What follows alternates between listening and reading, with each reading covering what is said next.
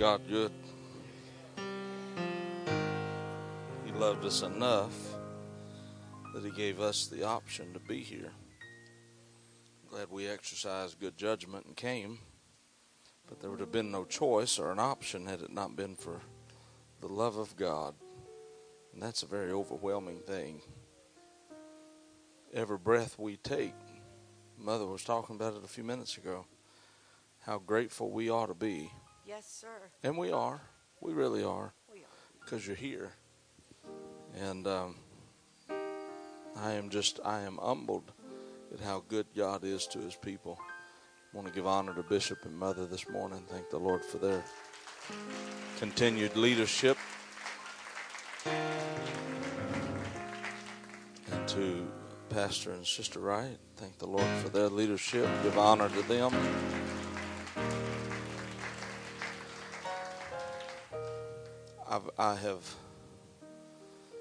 I will tell you, never greet a guest minister in your pulpit more fervently than you do your own pastor. Because I'm going to leave town. I've been leaving for 21 years around here. I love coming, Sister Owens. I do. This is home. But I leave. And your pastor's not leaving. That's a good point. This has been Pastor's Appreciation Month, and I know we probably have thought about it. But if you haven't, think about it. You got a day or two left. But I have concluded in my own assessment of things that whoever came up with Pastor's Appreciation Month never pastored. Because if they had of, Pastor's Appreciation would start at midnight on January 1 and end on midnight December 31. That's good.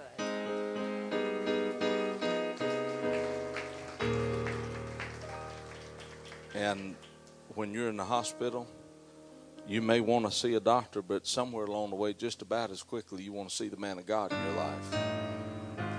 When you're going through something, you want the man and the woman of God in your life to be there praying for you.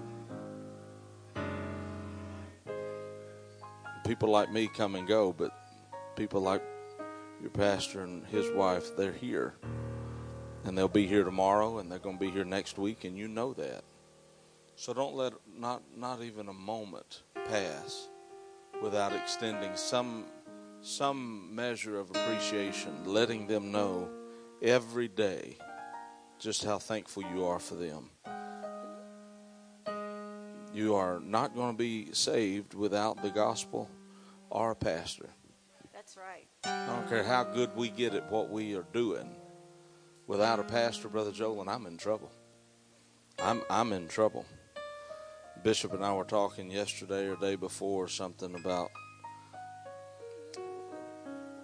stuff that he has been there with me through and events and situations. And I told him, I said, I'll just be honest with you. I don't always like you. But I have always loved you. And y'all act all sanctified about it, but you don't always like your pastor either. And the reason is they're right and we're wrong sometimes. But we love them and we trust them. And when we get right with God, we like them again. I'm telling you, a man of God in your life that'll tell you the truth is priceless. Would you lift your hands a moment? Let's just pray here. See where we're going to go. Lord, we are gathered here because you have drawn us here. We're not here just because of schedule or just because of the day of the week. But Lord, we're here because you have been so kind and drawn us into this place, and we've answered that call. Lord, we surrender ourselves at this point for whatever's to come next. Speak to us, speak to our hearts, our spirits, our minds, our emotions, and heal us. Make us whole today. Angels that are here, we release you to do what God has sent you here for. In Jesus' name. You can seat yourself after you've hugged somebody.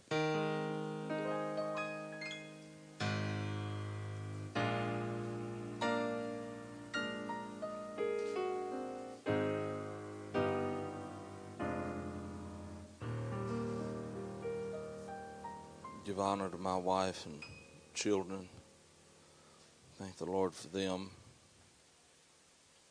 My kids are I don't understand people that don't want kids.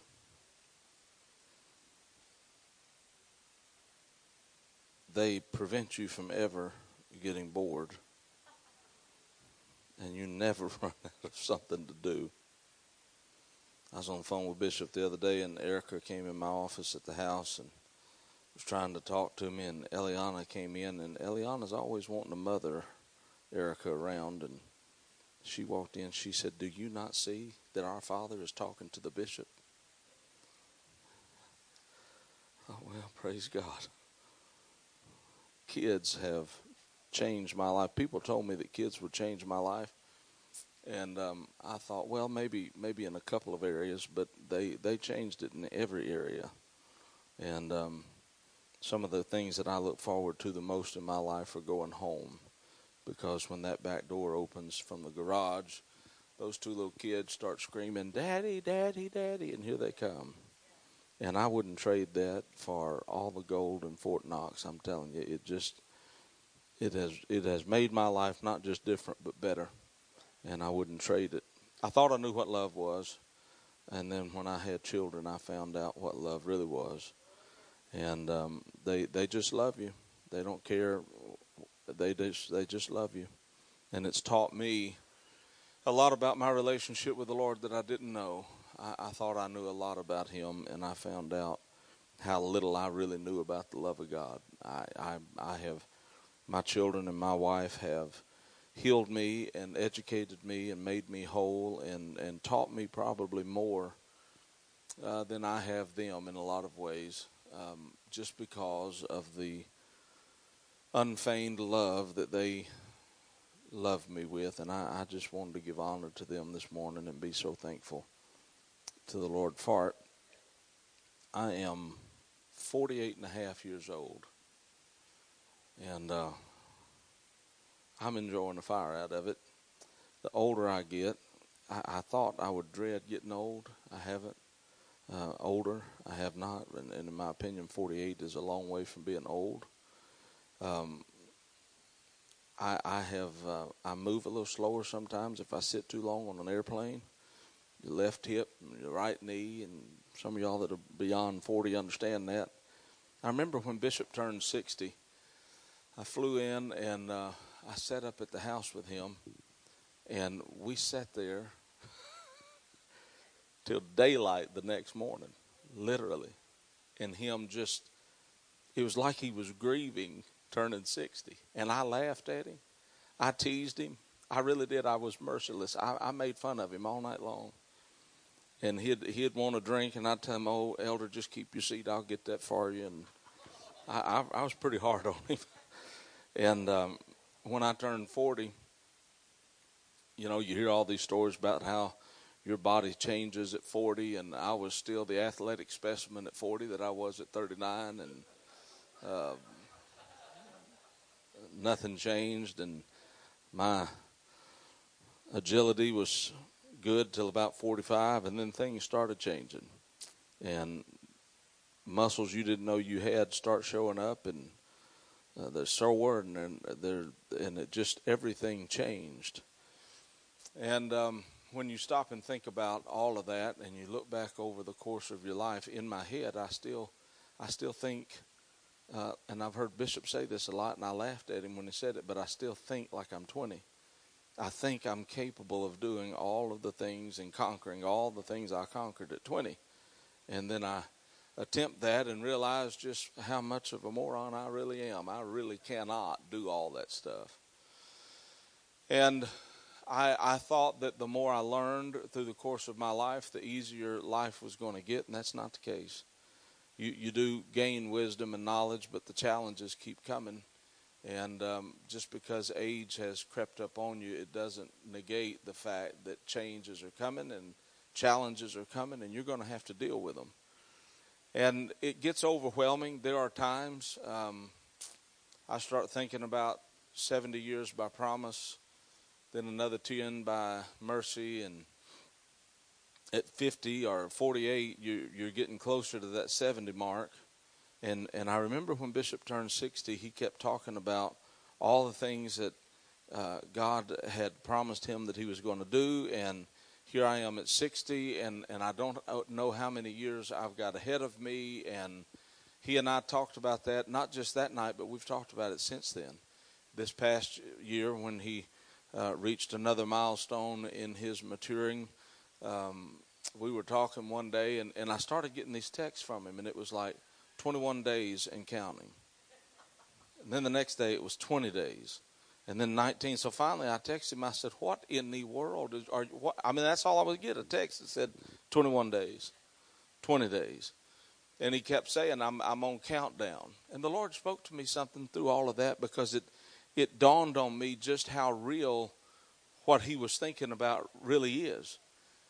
When you are born, the time ahead of you begins to diminish a day at a time. And it makes you wonder, am I living life to the fullest? Am I obeying God? Am I doing what God's called me to do? I don't want to get to the end of however long he's given me and have to look back with regret and know I should have witnessed to that person. I should have invited them to church. I should have worshiped that night. I know I didn't feel like it. My body was hurting, but I knew that morning in church I wish I'd have done that. I'd rather look back and think about how I could have done things differently than have to look back and realize I just didn't do anything at all.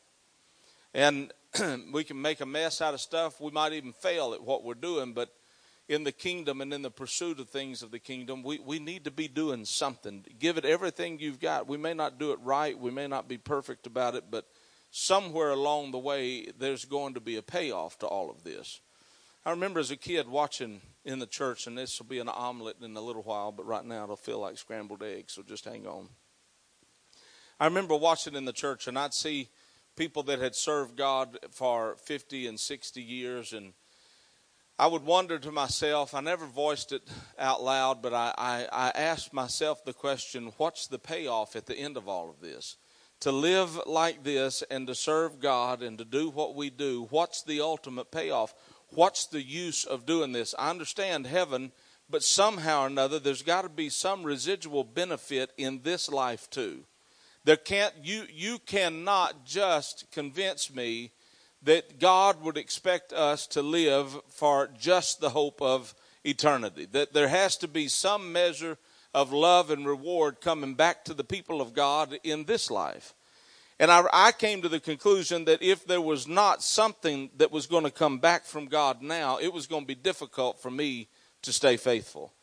I as a kid, this was me as a teenager, and I thought, you know what, if heaven is the only reward, it's going to be difficult for me to do this. But the older I get, if God never does another thing for me in this life, heaven is plenty reward. Not going to hell is plenty motivation. I want to do the right thing. And it's not about whether I'm getting something back in this life or not.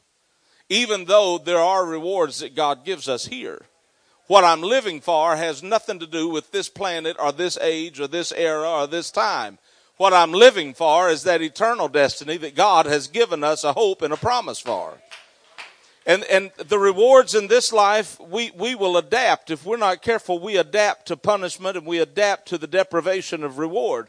We learn how to live without being rewarded.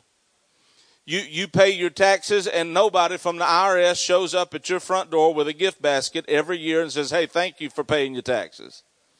And we learn how to do what's required of us without the reward of saying, hey, I appreciate what you did. And so there's got to be more than just what's happening in this life. There's got to be something that's greater than the punishments of this life or the rewards of this life. And it's eternity. When you really realize that there is a heaven, you automatically realize that there is also a hell. And we have, in the church, somehow or another, we have migrated away from those two topics to some degree. Ask people in the church, ask preachers, how many of them can, without a Bible, tell you the description of heaven? They can tell you the measurements of it. They can tell you how long and wide and tall and what the gates are and what the walls are and what are the streets made out of and what are those rivers going to be filled with and all of this stuff. There are a few details they can give you, but I'll guarantee you that 60% of the people you ask about heaven cannot describe heaven to you without a Bible. And it makes it a little confusing to me to think about where it is. Bishop and I were talking about destinations this morning, but how in the world can I preach to you about heaven if I don't even know what it looks like, what it's going to be like? How can I preach to you about the hope we have in eternity if I haven't spent a little bit of time thinking about it and studying it? And by the same token, how can I explain to you heaven and not have the same love for you and tell you that there is a hell? You can't believe in Jesus and not believe in Satan. You can't believe in heaven and not believe in hell. And it's impossible to preach just about heaven and never mention the fact that if you don't live right, you're going to end up lost and in eternity spending it in hell. Now, in the world we live in, and I've said hell about 10 times, and I'm getting the same response every time I say it. It makes us nervous. It makes us tense. What are our guests going to say if you keep saying somebody's going to go to hell? I didn't say it. The book says it. If we do not live the way the Word of God teaches us to, there is a reward for doing the wrong thing too. If God never, Sister Wright, does another thing for me in this life, I am motivated to go to heaven because I do not want to go to hell. I don't do what I do because I'm afraid somebody will find out if I do something wrong. I do it because I don't want to go to hell, and I do want to spend eternity with the one I love more than anything else in the whole world. So we've got those motivations, positive and negative. But the enemy's smart. He knows what he's doing. He is so good at what he does that, and he's subtle. You would think that every attack he was going to put on you would just be like right out in front on a wide open field, and you'd see it coming 2 or 3 days before it got there, and you'd be prepared for it. But that's not how he works all the time. In fact, seems like more often than not, he works under cover. He is so subliminal in his approach to us, and he'll let us have good church. He'll let our life get great. He'll let things be awesome. And we think sometimes, I'm going to tell you what we better learn how to do. We better learn how to tell the difference between a blessing and a bribe. Everything we think is a blessing from God may be a bribe from hell. And some of us get so hung up, we just want to be blessed, blessed, blessed. If I were the devil, I'm not. I've been accused of it a time or two, but I'm not him. But if I were him, I'd play to what you talked about the most. Oh, I just want to be blessed. I want to be blessed. I want to be blessed. I want to be blessed. I would, if I were him, I would do everything I could to bless some of the people of God right out of the kingdom.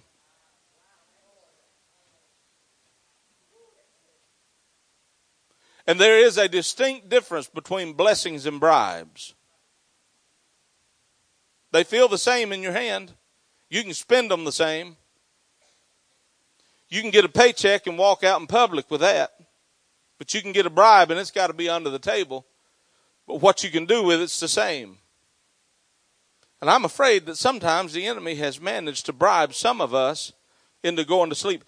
Bishop and I were talking the other day, and I said, Bishop, have you ever thought about how many of those virgins were asleep that night? I know there were the wise and the foolish, but do you know how many of them were actually asleep? All of them. Even the wise virgins were asleep. Nobody was looking for him. Nobody was awake anticipating him. And if you look through Scripture, there seems to be this pattern that the people who ought to be awake are usually asleep. Can you not tarry with me for just a little while? And I know, Brother Shelton, we're in church. Are you fixing to rebuke? No, I'm not rebuking anybody. I'm talking. We're just chatting for a little while.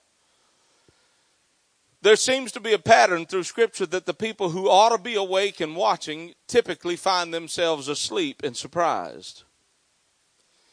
And there comes a point with us that Jesus finally allows us, because he loves us so much, he'll give you what you want most.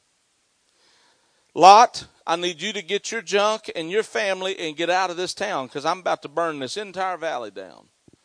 Lot argues with him all night long. Finally, the angels of the Lord deliver them out of the city. And Lot hears the angel of the Lord say to him, get up into that mountain, for I've prepared a high place up there. Get in that high place. I've got a place up there prepared for you. Just take your family and go. And Lot's response to God's promise was, oh, I pray you don't make me go up there lest some evil thing should overtake me. How ridiculous is it to think that God would prepare a place for you and then allow something evil to assault you when you get there? And so the angel of the Lord, this little bit of scripture is probably the one part of scripture that scares me the most. Lot argues with him until finally the response of heaven's messengers is, fine. If you don't want to go where I want you to go, tell me what you want. I believe in coming boldly before the throne. And I believe we ought to make our petitions. The book says to make your petitions known before God. But at the end of that, there's got to be a word that comes out of your mouth and an expression that's manifested in your life that says, now you know what I want. Nevertheless, thy will be done, not mine. Whatever it is you see fit for my life, that's what I want, above and beyond what I want. It's okay to tell him how you feel. But when you're done telling him, let him know I'll cooperate with whatever it is you want done in my life. I may not like it. I may not feel like shouting about it when I get to church. I may not want to dance across the front. And I may have to work through some bitterness over this when it's all said and done. But I need you to know that I'm going to submit to you. And whatever you tell me to do, I'm going to do it. Where you tell me to go, I'm going to go. And what you want done by me when I get there is what I'm going to do.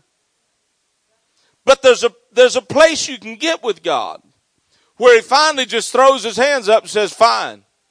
You don't want my will for your life? Then you tell me what you want. You pray about what's going on in your life, but don't pray too much. Don't pray about it to the point you get to the place you can't say, nevertheless, not my will, but thine. Lot says, you know what, I want to go to Zoar. Which the word Zoar actually means a place of small things, or a small place. Lot gave up a high place in exchange for a small place. And God's response to that was, go. I've seen people that got a release from God to do what they wanted to do and thought, this must be the will of God. I'm blessed. Oh, yes, this is it. This is it. And the tragedy of it is, no, what you've just been given is the permissive will of God. God gave you permission to do it your way. He isn't going to bless it, and he's not obligated to cover or protect you while you're doing it. Judas, whatever you do it quickly. Judas and Lot both. Really? You're going to tell me that two angels from heaven spend the night at your house, do miracle after miracle all night long, and you still can't see the writing on the wall? You still are unaware of who's in front of you? How far gone do you have to be to argue with them after miracle upon miracle all night long, and in the morning being delivered outside the city? I don't know if they walked them through the crowd or they translated them. I don't know how they got them out there. But the scripture says that those angels delivered Lot and his family to the city gates, outside the city gates. Judas, whatever you're going to do, go do it quickly. He had an option, and he chose. I've watched things in the church, and I've watched people in the church. And I'm just talking about what's in my spirit this morning, and the man of God will be back next week and fix it all. But I've watched us in the church. Jesus made a statement at one point. He said, you have forced me to serve you in your sin. And I'm not going to do it anymore. I'm not winking at your ignorance anymore. I'm not going to patty cake with you and play like it's okay. And I've watched us over the last few years as the people of God get so good at what we do that some doors we used to keep shut in our personal lives, we've allowed to open. And, well, this don't look like a sinful situation. And you know what? It may not be. But it's going to open you up to stuff that's going to influence you to do things that are sin. And there was a time in our ranks where we taught that principle. There's some things that you don't do, not because they're wrong, but because of what they lead you to. Well, I don't know if that's a biblical principle. Well, the scripture says that Satan appears as an angel of light and his ministers as ministers of righteousness. They are trying to get you somewhere. They're trying to get us to make decisions we shouldn't make. They're trying to get us to let things in our life that we shouldn't let in there. And little by little, by little, by little, by little, by little, by little, we sear our conscience, we callous our spirits, and one day we look around and God's not there and don't realize how long it's been since he was there. And truth be told, it's been a long time. But because we had become so jaded to everything going on around us, we're narcissistic. The nature of humanity is to be narcissist. We want what we want. We want it to be all about us. We have a Burger King service mentality, and I know the bishop loves Burger King, but the mantra at Burger King is your way, right away, every day at Burger King. There's a customer bill of rights at Burger King where you can find out just how right you are, and however you want your burgers, how we're going to fix it. You just let us know and we'll do it. And that mentality has crept its way into the church. And so we come to church, and I'm going to tell you what a lack of involvement in what we're supposed to. Do you know that? Is this all right? I'm just meandering along with him here, just trying to. In Scripture, that tabernacle plan, there were processional laws and ceremonial laws that had to be fulfilled every time a sacrifice was given.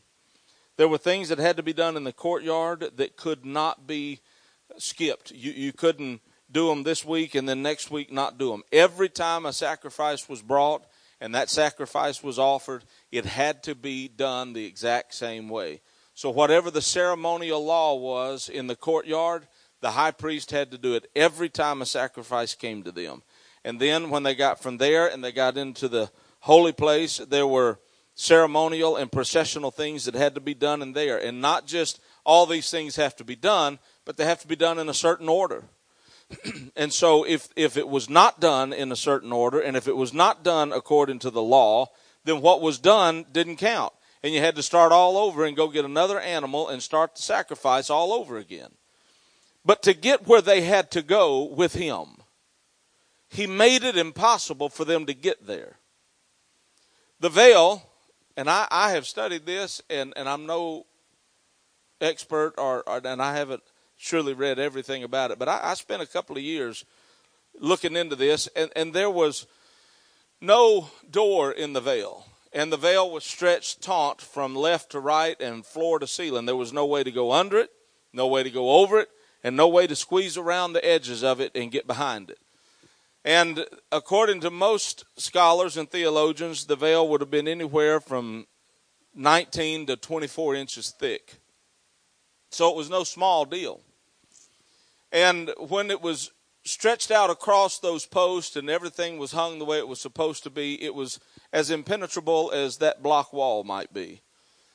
Yet where God called the people of God to be, where the priest had to get to, was beyond what they couldn't get past. And I know it seems like as we walk with God that he has this, it's like he has this routine that he is going to take us through certain things and put us through the ringer. We're going to have to come to church and we're going to have to worship. We're going to have to get out of our comfort zones and we're going to have to do something to physically demonstrate to him that I'm yours, I'm surrendered to you, my life is, it's not enough to just say words. Something in our life has got to also communicate to God, I'm here, I'm yours, do with me whatever it is you want to do with me.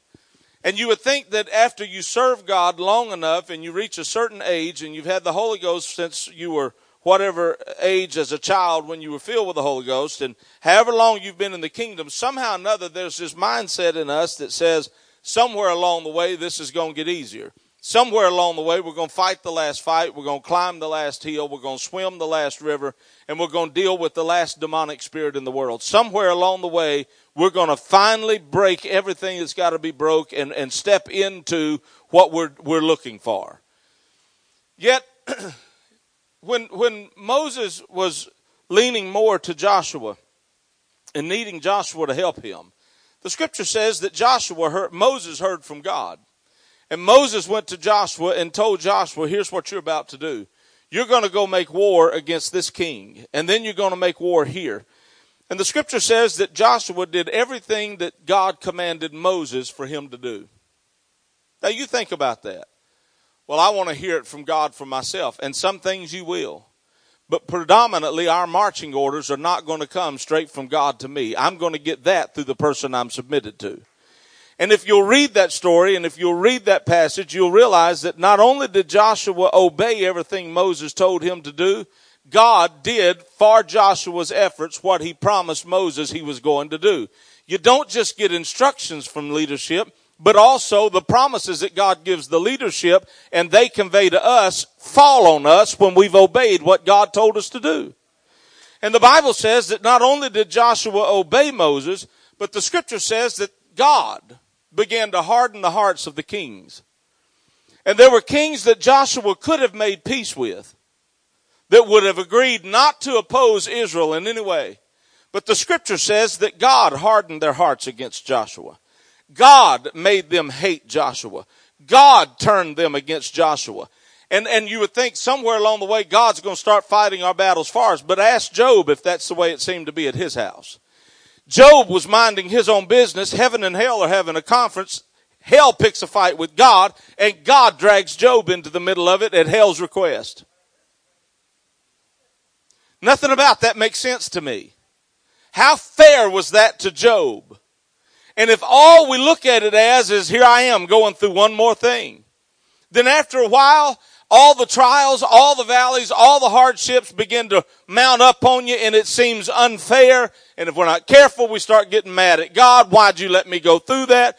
God had enough confidence in Job that when hell was dumb enough to pick a fight and drag Job out of obscurity, God said, you know what? I know my relationship with Job. You want to mess with him? I'm telling you right now, it ain't going to work out like you think. All right, fine. You want him? I'll let you have him. And when it was all said and done, here we are all these thousands of years later, still preaching about Job, still telling stories about Job, and having our faith increase because of Job's conduct.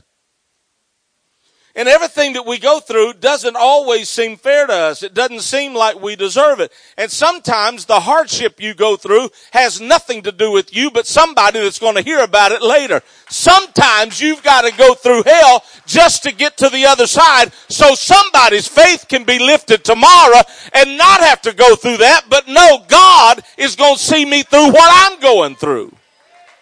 But again, because we're such narcissistic creatures, we think everything we're going through is about us. And it isn't. Sometimes God trusts you so much that the only way he can teach in the class is to have a teacher.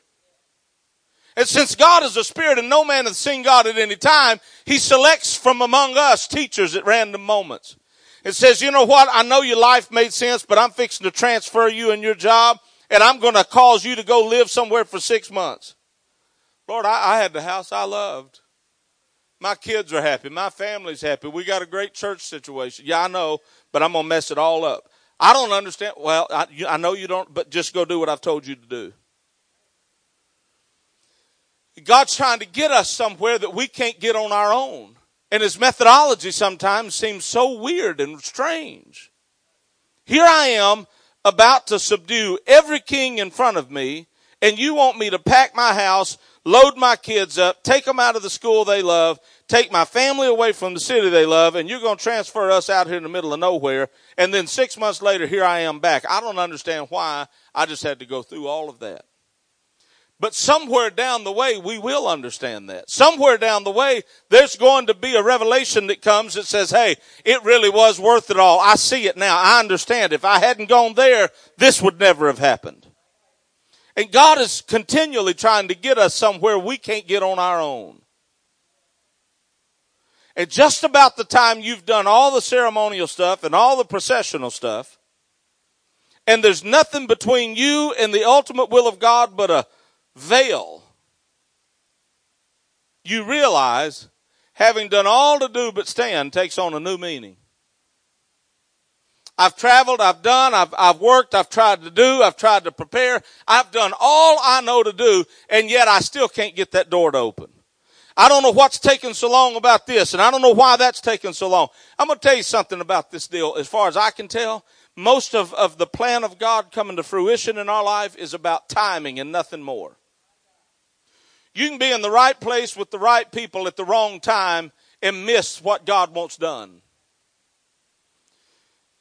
Joshua, go subdue all these kings. Go conquer all this land. Joshua may have gotten tired of war. I don't know. And there were occasions where he could have entered into an agreement with a king where they would have pledged loyalty to David or to Moses. And you know what? You tell Moses wherever he wants to go, he can have it. But the Lord wasn't willing for that to be the case. And he hardened the hearts of those in front of Joshua that forced Joshua into battle after battle after battle. When it was over, Joshua had the peace of mind to know there's nothing left in this valley that can destroy us. There's no kings left here that can betray us. There's nobody here for the enemy to come and turn against us. Did Joshua spend time away from his family? Did those working with him spend time away from their families? Yes. Do you think they missed their families, their kids? Yes. What was the benefit of that? Why? I don't know how long it took. It may have taken 10 years. I don't know. But why would God want Joshua to spend that much time fighting and making kings mad at him just so he'd have another battle in front of him? Because somewhere down the way, God knew my plan coming to pass means I don't need my people constantly in a battle. I need these kings subdued so that your children and grandchildren can achieve this part of my will. Do you know why David couldn't build the house of God when it came time to build it? Have y'all ever thought about that? What was God's reason for telling him, you can't build my house? Too much blood on your hands. Why was there too much blood on his hands? And why was he always fighting? Because God told him to. And I'm going to tell you something. To whoever I'm talking to at this point.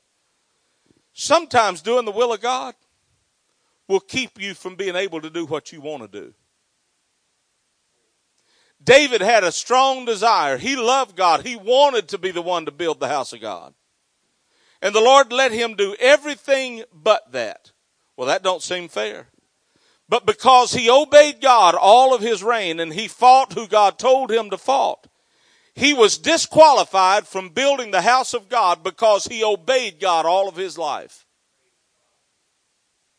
And it doesn't seem fair. And we think we're going to incrementally work our ministries and lives so that we can ultimately reach that premier agenda item that we've got.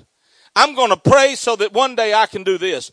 But doing what God's called me to do right now may mean that I never do that over there. It might mean that I never pastor another church. It might mean that my destiny is to ride planes and cars all over the world doing what God's called me to do and never be called pastor and never be called this or never do that or never. I don't get to stick around and see churches grow. And it's frustrating to travel all the time and see God do things in little moments here and a little moment there, but then leave and hear about the 225 people that prayed through at Antioch West in December of 2016. Maybe I get to tell you that's coming, but I don't get to be here to see that most of the time. But it's frustrating. I'd like to tell you that doing the will of God makes everything I don't get to do no problem. And that would be a lie. Because obeying God today means that I'm going to have to get out of here tomorrow and go home. I can't get out of the will of God and just live somewhere, so I'll be there when all of this stuff unfolds. I feel like I'm just talking in a whirlwind, but God knows exactly what it is he's doing. And he knows exactly why he's called you to do what you're doing. He knows why he transferred you. Whoever it is, I need to say that to one more time. Yes, it was frustrating. Yes, it was irritating. No, it don't make sense. But God has a purpose for every second of your day.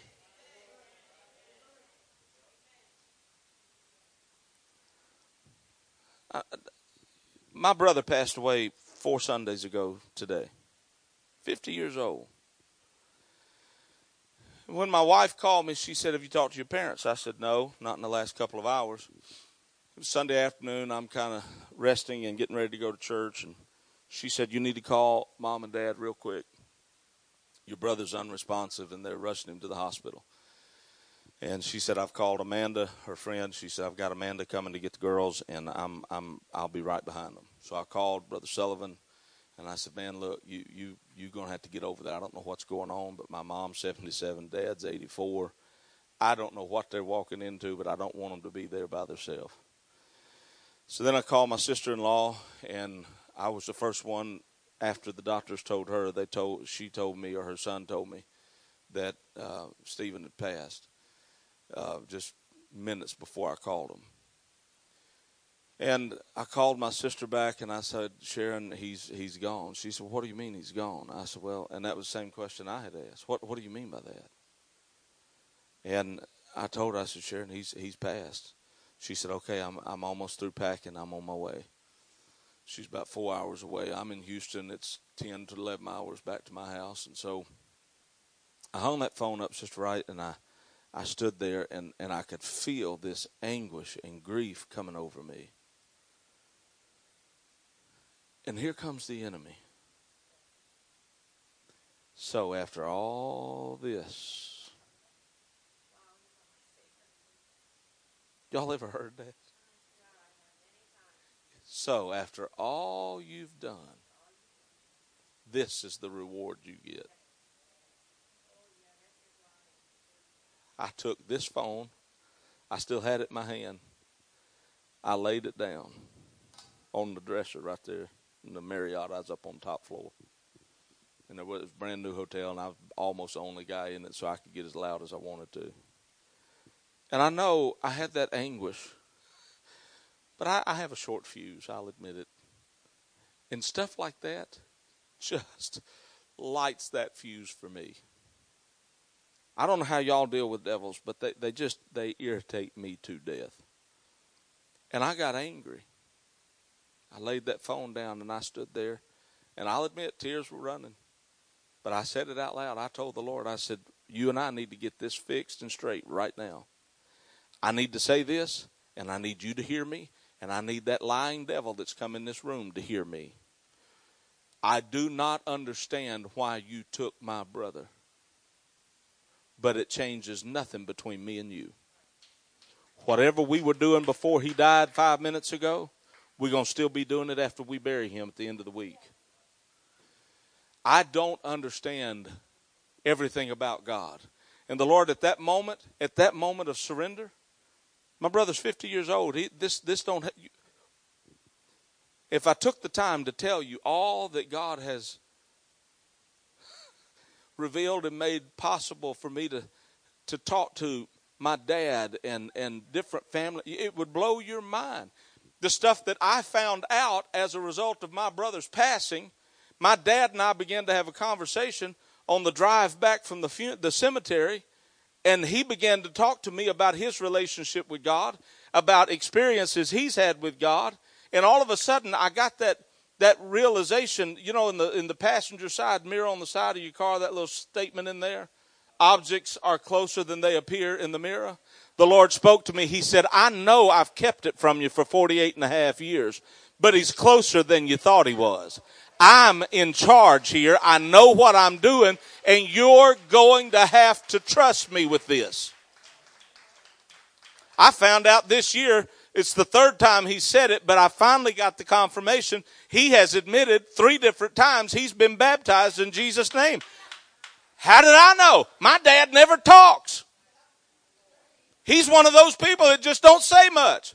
But he began to tell me stories the other night when we ought to have been crying on the way back from the cemetery. My dad's telling me stories about God waking him up in the middle of the night. And he's telling me, "Son, I know I've never told y'all, and I probably should have, but God talks to me. And one night he woke me up and told me this, and he done this, and he did that, and he did." And I thought, my God, he's closer than I thought he was. I was looking in the wrong mirror.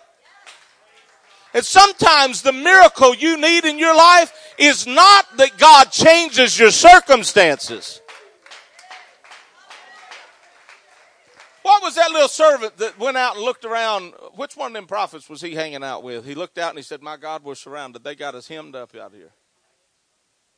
And what was that little prophet boy, that little servant boy's name? Do you remember? But he run out the tent.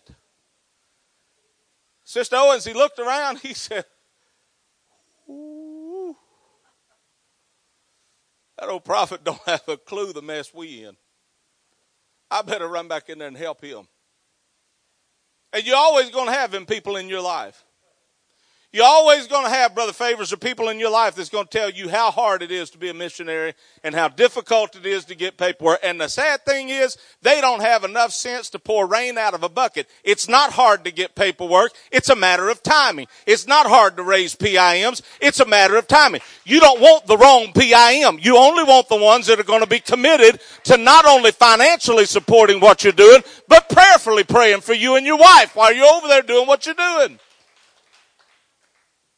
But you're always going to have those little morons in the church. And they're going to be in your life. They'll be like ants just running here and there.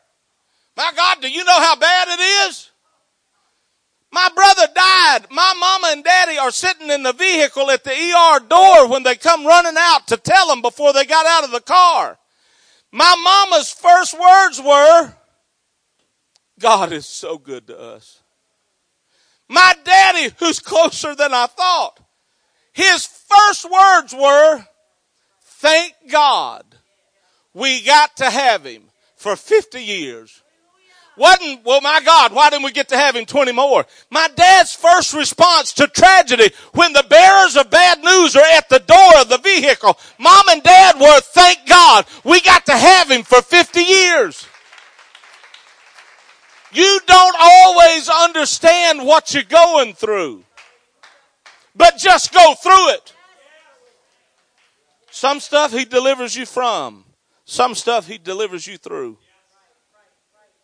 We are so bent on getting it my way that our prayer is always, God. And we big on faith. Faith is what you exercise and demonstrate to get God to get you out of something. Faith will make you take his hand. But trust is what will keep you from letting go. Some of us have got this faith deal worked out, but we don't know how to trust him for nothing. Because the minute we take his hand and we just dancing and talking in tongues, he's going to deliver me from it. He's looking at you thinking, would you pump the brakes over there, Sparky? We going through this. The greatest insult ever given to him, his disciples did it. He says to them, get in this little boat with me, and we're going to cross over to the other side. We are going to cross over. I'll be with you, and we're all going to end up over there. The one that had never lied to them, told them, he promised them, we are going to end up over there, but you're going to have to start out in this boat. He didn't tell them what they were going to end up doing before they got to the other shore. He didn't even promise them that when they got to the other shore, they'd all still be in that boat. What he told them was, from here to there, I got you. I'll see to it you get to the other shore. Just get in here with me. And we expect that whatever we start out in, that's what we're going to end up in. But I got news for you. Sometimes what you start out in was nothing more than God's tool to get you started on the way. And it may change about the first time a wave comes rushing up over the side of that boat. And the disciples go to the one that told them. He told them we're crossing over. And they insult him. In my opinion, the greatest biblical insult against him. They say, carest thou not that we perish?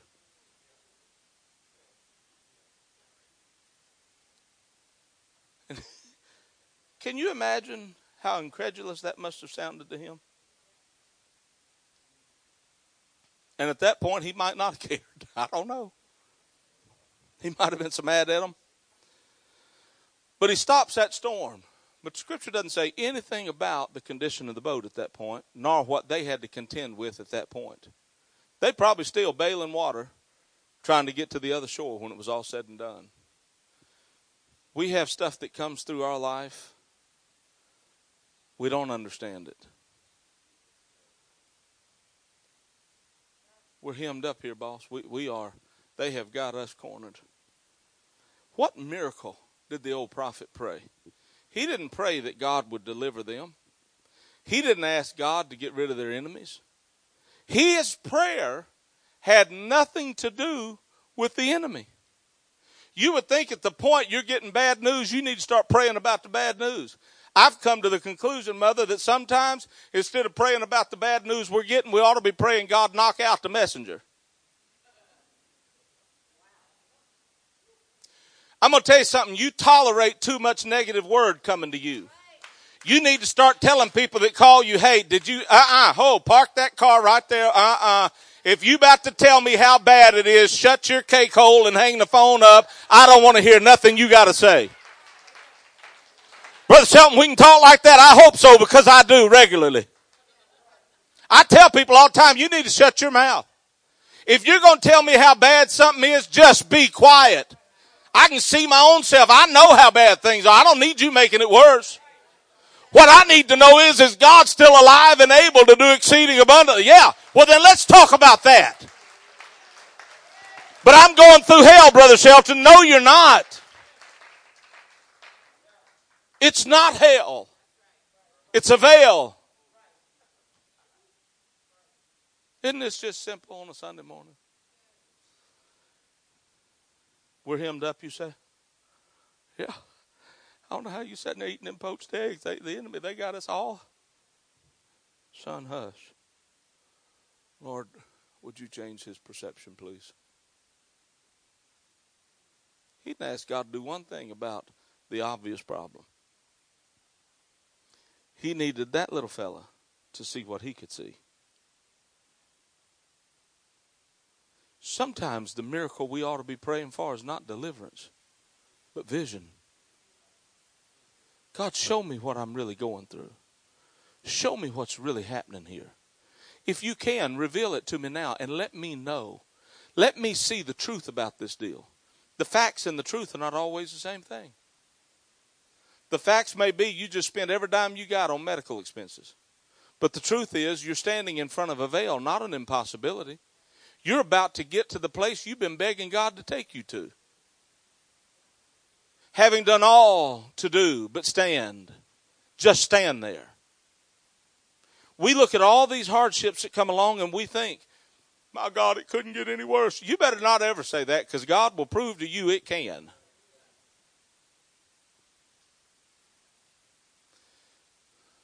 So to whoever it is I'm talking to, you're not going through hell. You have done all the ceremonial stuff, and you've done all the processional stuff. And God hardened the heart of a king, maybe. Maybe he allowed somebody to rise up against you so there'd be a battle. Because to get where you need to be, he's made it impossible for you to get there on your own. We no longer have a natural veil left anymore to separate us from where we are and where God wants us. He wanted those high priests to get into the Holy of Holies. Their job was not complete until they had gone somewhere they couldn't get. Why would God want them to go somewhere they couldn't go? Because he needed them to know the only way you're getting there is with me. According to Jewish legend, it was about 6 man steps from the front door of the tabernacle to the veil, the number of man. That 7th step, the number of God, was where they needed to be. And he made it impossible for them to get there on their own. Then he leaves nuggets of information through Scripture, like having done all to do but stand. Just stand there. I know you've done this. I know you've been going to church. I know you've been faithful. I know you're giving. I know you're doing. I know. Now, there's nothing left for you to do. Just be faithful. Just stand. Just wait. Just stand. Just wait. My mother has been praying to hear. I heard my dad for the first time this year pray out loud. Voluntarily, without being solicited. And my mother was so stunned it took her to the next day to call me. I'm in the airport in Atlanta. She calls. She said, Did you notice your dad praying out loud yesterday at the house? I said, matter of fact, Mama, I did. She said, son, we've been married 55 years. And I have never one time heard your daddy pray. I said, Mom, he's closer than we thought. He's closer than we thought. You are closer to the miracle you've been waiting on than you don't get distracted by what that mirror is showing you. The objects you're seeing in that mirror that look like they're so far off, they're closer than they appear. Lord, change our perception. Lord, I'm tired of always griping and murmuring and complaining about what I'm going through. Would you please help my vision? Help me see what I can't see. And all of a sudden, the scripture doesn't say how long they stood in front of that veil. But I can tell you this, they didn't stay there so long that they outlived their purpose, because what they had in their hand swinging and that incense swinging had to get in there to the mercy seat before the fire went out.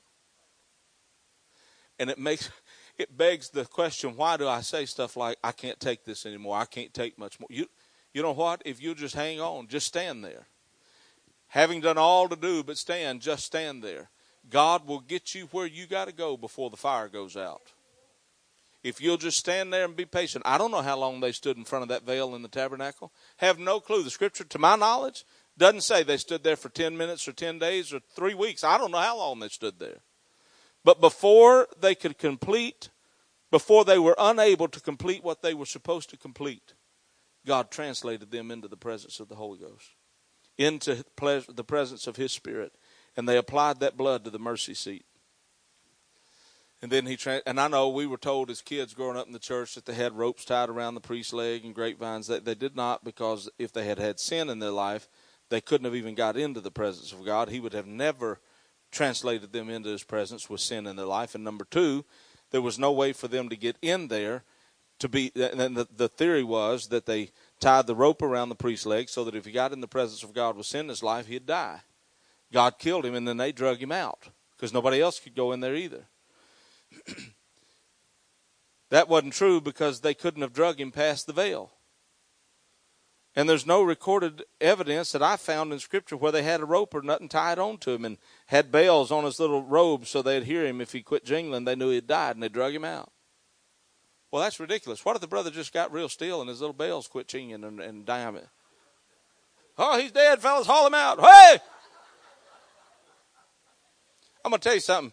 You better be careful about surrounding yourself with people that'll help you. I'm going to have to sit down after this one, but I'm going to tell you, you better be careful. You know where I'm going, don't you, Mother Owens? You better be careful about surrounding yourself with some of God's little helpers. Because when they think you've had enough, they'll pray you right out from in front of that veil. They'll talk you right out of that holy place. They'll convince you that, you know what, you got sin in your life. You know what, there's something wrong with you. You know what, I know you think, but I'm just telling you, it ain't ever going to happen. And the thing you're looking for was closer than you thought it was. It's just beyond the veil. You're going somewhere that man can't get you, but I promise you this, man can keep you out of it. You're trying to get somewhere to a promise God made you, and no man on the planet can get you there, but man can pull you out of there. So if you got a rope tied on, cut the thing loose. I'm going to tell you, you got to cut some people loose. Mother, you might want to play something melodiously. They don't know where this is going to end. Huh. When the time was right. When the timing was right. Not 1 second before. Not 1 second later. When the time was right, He translated that priest into the Holy of Holies. And the purpose was complete. Hallelujah. In the perfect timing.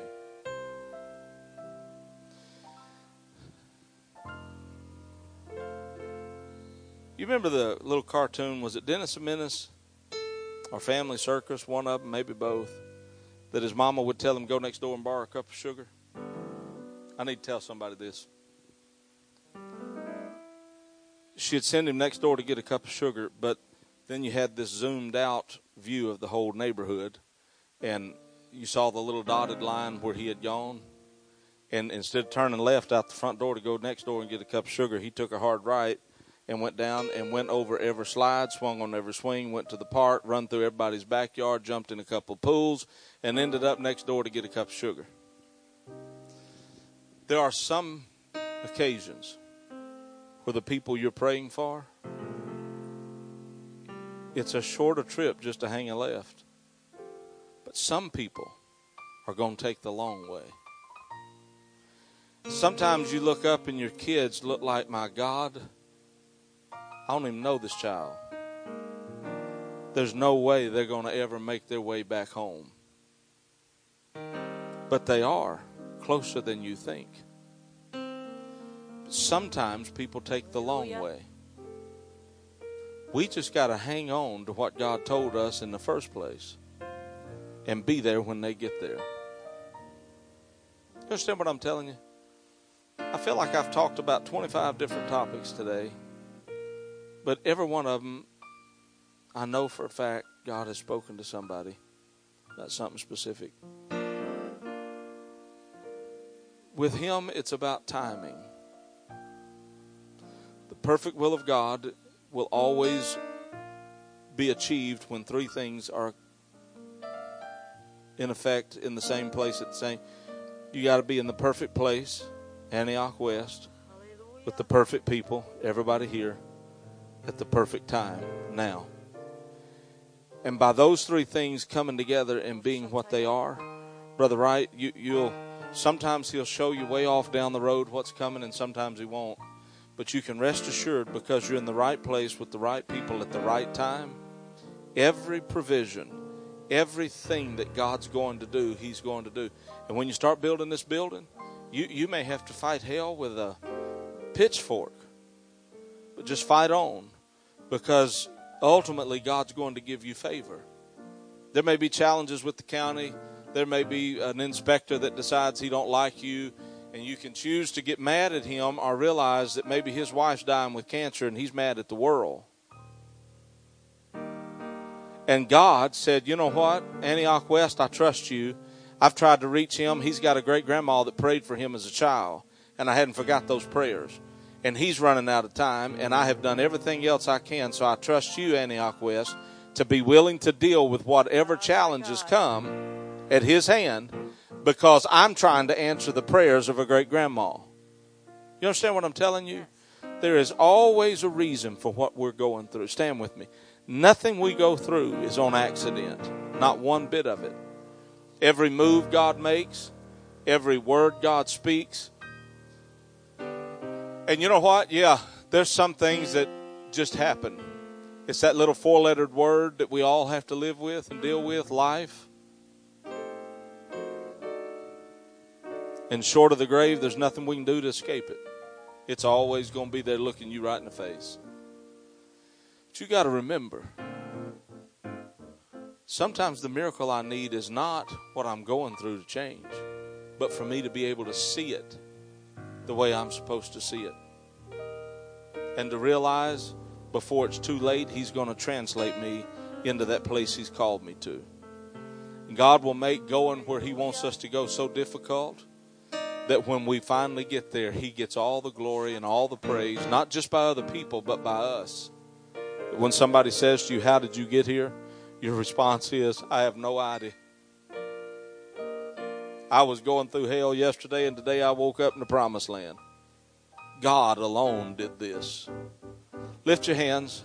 If anything I've said has applied to you or you felt a witness to it, Lord, in Jesus' name. Lord, I have said everything that you've put in my spirit to say. Lord, I know with each thing I've said, I felt a witness to it, and I felt, and I've even seen the expressions in people's body language and facial expressions that it was like, yeah, this is mine. I got it. I see it. So, Lord, I thank you for speaking to us. I give you honor. I give you credit. I give you glory for taking the time to speak to us and give us peace in our spirit. Lord, help us as we grow in you to come to a place of maturity that we do understand that we're closer to that miracle than we thought we were. We are more near to where we're trying to get than we realized. Give us the grace to stand, having done all we know to do. We've gone through prayer meetings. We've gone through church services. We've been faithful in every area. And Lord, there's nothing left for us to do. And we finally reached a place of surrender. And we're telling you today, you know what I wish. You know what I'd like. But nevertheless, not my will, but thine be done. You're God, we're not. And we trust you. Angels, come into this place now and guard the people of God. I pray a hedge over every one of their minds, their spirits, their emotion. Let the enemy not be given access to them to pluck whatever has been spoken into their spirit, to destroy it or to steal it from them. Let it stay there and take root and begin to produce fruit. Let their lives be enriched. Let their faith begin to grow from this moment forward in a new dimension. Let their hope and expectation and peace be multiplied exponentially. Increase them in Jesus' name. In Jesus' name. Would you clap your hands unto the Lord, Brother Wright? I can trust in His word. Hallelujah. Can we just do one more thing? I feel it would be prudent to do this. Can you just reach over next to somebody?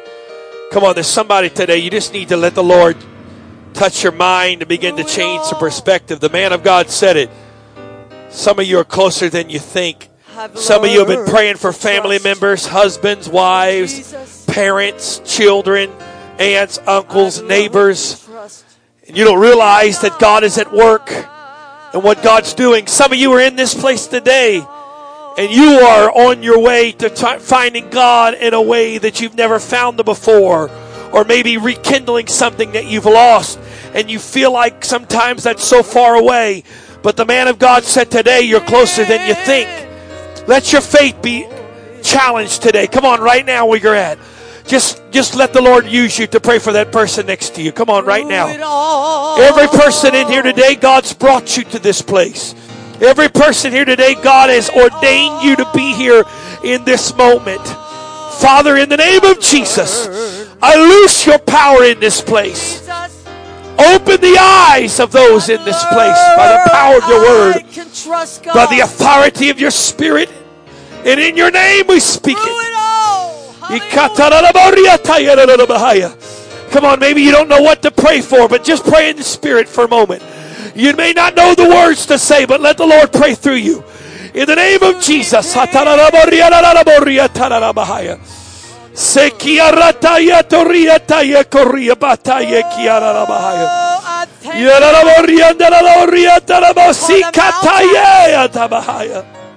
I thank Him for the valleys. I thank Him. In the name of Jesus. It is so, Lord. You've spoken it, and it is so. You've declared it today, and it is so. Never had a problem. Oh, in the name of Jesus. I wouldn't know that He in the name of could Jesus. solve them. I'd never in the name of Jesus. What faith in the name of Jesus. God. Come on, just another moment. Just another moment. You and Jesus. Come on, you and Jesus. Somebody say, oh, in the name of Jesus. Through it all, I've learned to trust in Jesus. Oh, Jesus, Jesus. I've learned I can trust. To trust in God. Through it all. Through it all.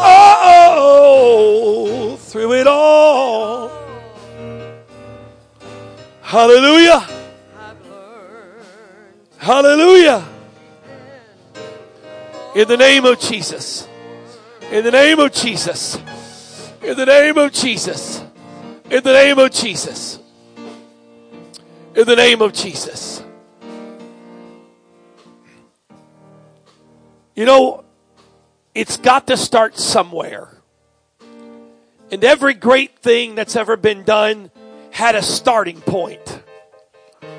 And everything in your life has got to have a starting point. We want the starting point to be thundering rolls of heaven, earth shaking, lights flashing moments. But if you go back and you look at Scripture, there were times where God manifested himself in those ways. But a lot of the great things that began in Scripture did not begin with great thunderous voices of heaven. But it became because God planted a seed in somebody's heart. And they took that seed. And instead of letting life come along, but they took that seed and began to confess that seed. I'm telling you in the Holy Ghost today, there have been things that have been spoken in this room today that weren't spoken with the thunderous rumbles of heaven. The ceiling didn't open and God didn't send his voice down in a great loud booming way. But the word of God was spoken, and the seed, I'm telling you, the seed of revival and harvest was spoken in this place today. And we spent 7 days plowing up dirt. What do you do when you've plowed it up? You got to plant something. Because if you plow something up and then you plant nothing, guess what you get? Weed. You get weeds. So we've spent 7 days praying and plowing it up. And God said, I've come today to plant seed. Now, if you believe God's planted seed and you believe God's spoken, why don't you just lift your hands one more time and let's just give him thanks. Come on, give him thanks. You say, well, I don't see it yet. No, the oak tree is not there, but the acorn's in the ground. No, the oak tree's not there yet, but the acorn's in the ground. Come on, receive the word right now with faith. In Jesus' name. In Jesus' name. In Jesus' name. We give you praise and we give you glory and we give you honor. We give you thanks today. Lord, for your speaking to me, for your word confirming to me today. In the name of the Lord Jesus Christ, would you clap your hands to the Lord one more time and give him praise?